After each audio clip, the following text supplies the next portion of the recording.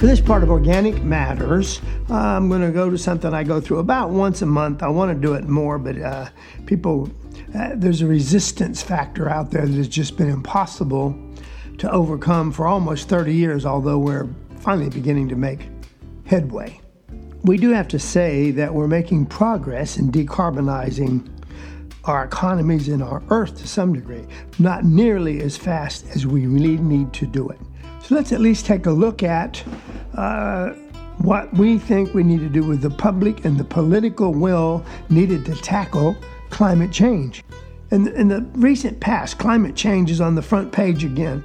In the space of just 3 weeks, a few months back, Florida and North Carolina were battered by severe hurricanes whose destructive power was surely intensified by hotter ocean waters, hotter than ever, incidentally, and a warmer atmosphere, which holds what? More moisture.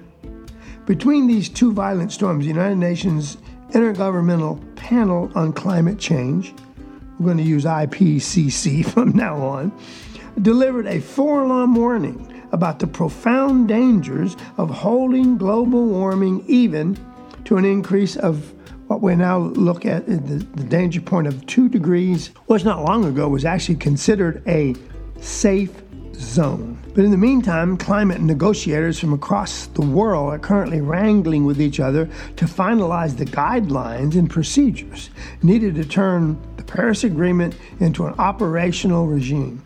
A struggle made harder by the fact that for the last several years, we have not had a seat at the table, thanks again to the previous, I want to use the word climate deniers again so they can line their pockets. They took us off the table. We're coming back, though. We're now going to have at least a seat at the table to put our 2 cents worth in. And folks, we shouldn't be political racing after each other. The developments that we have to do serve as a reminder that we are in a race against time, period. We're making dramatic progress in decarbonizing our economies, but dangerous climate impacts are also coming at us faster than we ever predicted. We need concerted action now in all major economies to accelerate the transformation of a world that currently relies on fossil fuels for more than 80% now, 80% of its primary energy, and will have to reach net zero emissions in the next 50 years or less to meet the goals of the Paris Agreement, to literally keep at least parts of this little aquarium we call Earth we live in livable by humans. On the tech side, from the perspective of innovation, policy, and cost, we know what to do and we can do it. Clean tech innovation is in full bloom in many parts of the world, with an unmatched innovation culture here in the United States and progress happening all over the world, even though, again, a lot of our citizens do not realize it or don't want to know it. We know how to set policy standards, provide incentives, introduce carbon pricing, stroke up research and development, and a clean energy transformation at full speed and scale would actually shows to be cheaper than continuing our independence on fossil fuels, even before counting the projected costs of disruptive climate damage as we continue to ignore the problem. Let's look at a few examples of what we have done in the past that shows you can change both politically and intellectually the will and the thoughts of people in general if they just get the right facts, which is getting extremely difficult to do. There are no facts out there.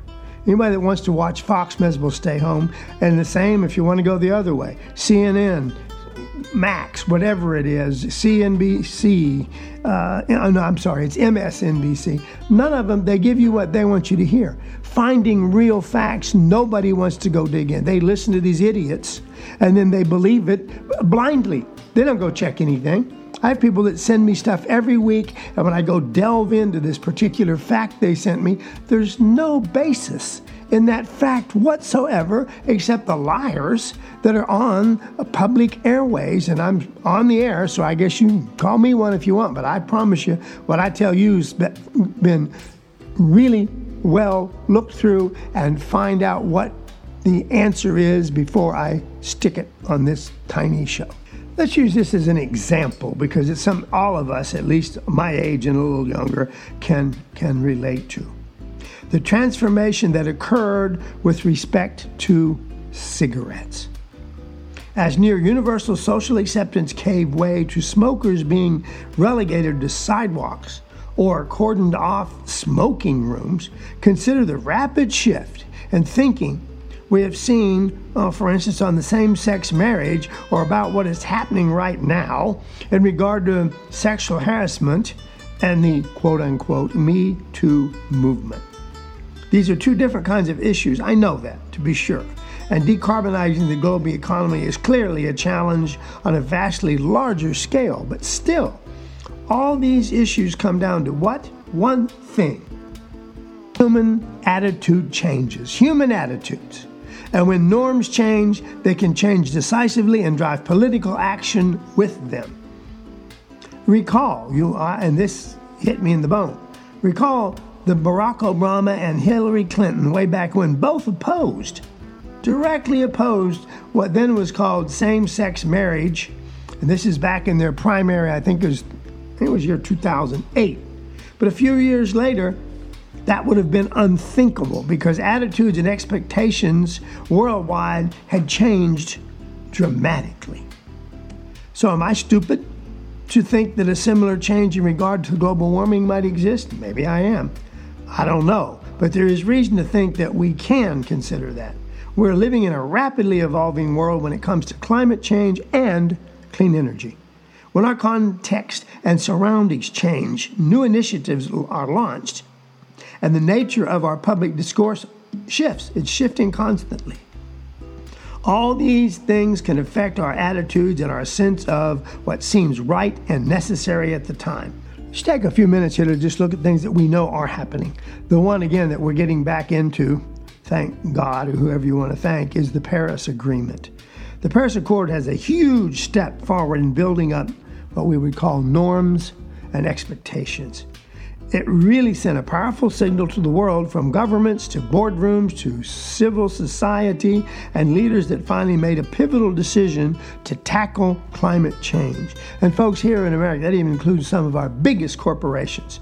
Even when our government's stumbling backwards, some of the corporations are working their way forward one step at a time, built on strong, what we call temperature goals, a system of 5-year cycles to, in essence, ratchet up ambition, and a series of measures to ensure that we take care of our accountability and our integrity.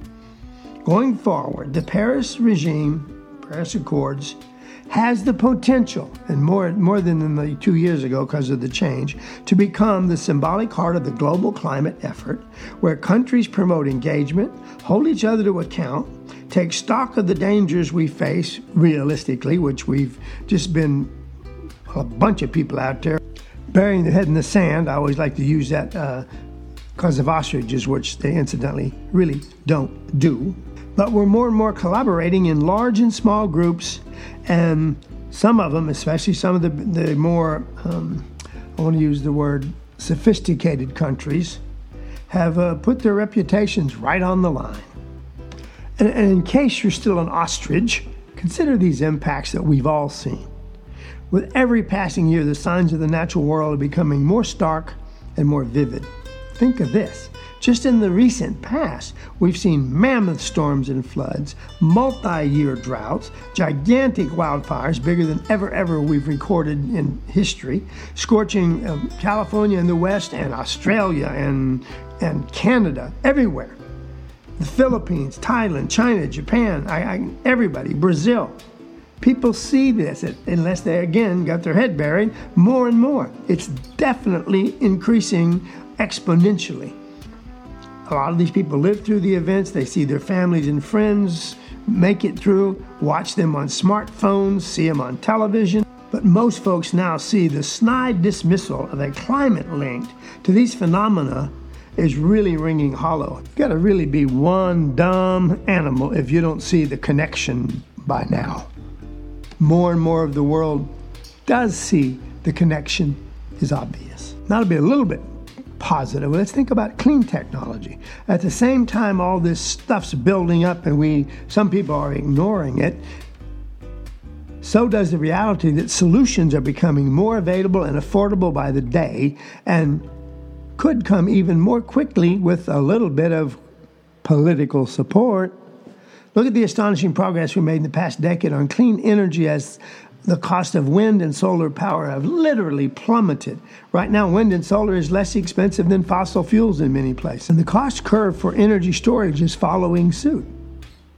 You got to look at the rapid growth of electric vehicles in China, Norway, the Netherlands, us to some degree, and the announcements from many countries, including China, India, Britain, France, Norway, and the Netherlands, that they will be at the end of sales of gasoline and diesel vehicles, depending on which country, by the year 2025 or 2030.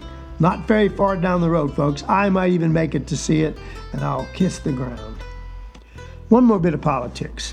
In recent polling by the Pew Research Center, which incidentally is pretty respected, demonstrates a distinct generational divide in the grand old party, if there is one, and there's not anymore, it's just a bunch of MAGA wackos, with millennium Republicans, that means the youngers, 22 to 37, far more inclined than older Republicans to believe that climate change is happening and that we as people, and of course our government, must take action.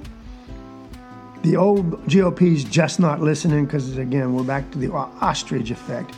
If trusted leaders and spokespersons raise their voices and make the case to the people in their own communities, we'll call them the tribes, it could make a difference. Initiatives should be funded and launched that hasten the change of norms and attitudes. Plenty of Republicans outside Congress understand that climate change is real and getting worse, and they believe the stance of their party leadership is untenable. Don't want to point out that. I'm running out of time. Of course, all of this will be more difficult with a president who beats the anti-climate drum. Be careful. But even that, he won't be here forever. He's over the hump. So are both of them, unfortunately. And work done now will open minds and will eventually pay off.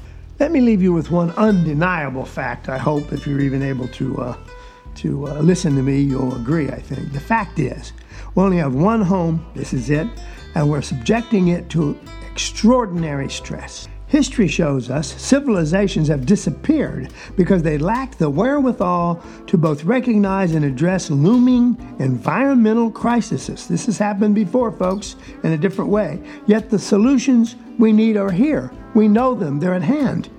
We can be defeated by the greed of those who know better but can't walk away from the next dollar in their hand, really by apathy, by those who only have objectives to score points, get ratings, get paid, and short-term take care of themselves, no care for the world around them or what's really happening. Or we can recognize the stakes and we can learn and discuss, we can vote, thank God, and we may not be able to vote if the autocrats take over, and march and raise to meet the challenge that we, at least the majority of us know for sure, is definitely there.